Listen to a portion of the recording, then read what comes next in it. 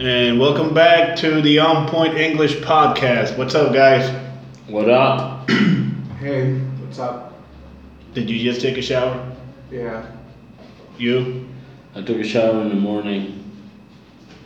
So, my first word of the day, since today it's Monday, and we're giving, well, actually it's Tuesday, and once again, we're doing this the next day. Well, you guys already know the drill. We like to give you guys, a little bit of suspense, getting you guys ready to, wait for whatever we're going to do for you guys.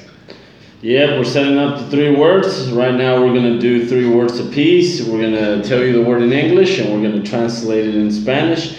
And we're also going to give a paragraph per each. I'm just kidding. No, we're not going to do all that. Yeah, no, let's not do that.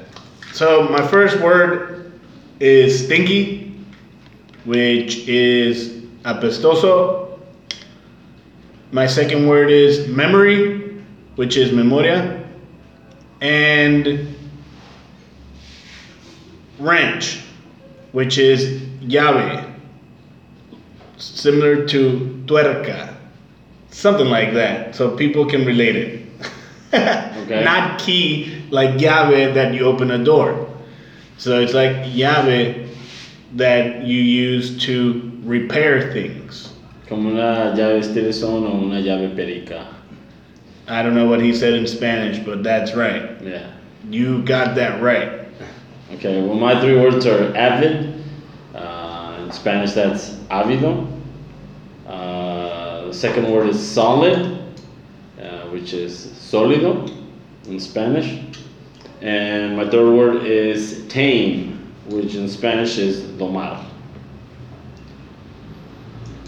Well, my 3 words are small, which is pequeño, large, which is grande, and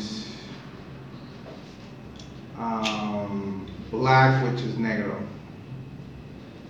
Those are the words. Hope these can be useful to you,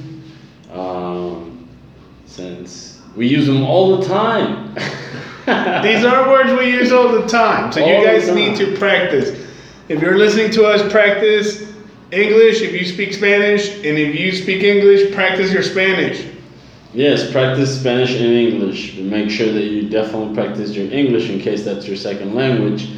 Because if you don't, you could retract a little on the use of it, whether it's grammatical, whether it's in the pronunciation, or the way you structure things, you could fall back. So definitely make sure to always find a way to use, find a use for a second language that you may know.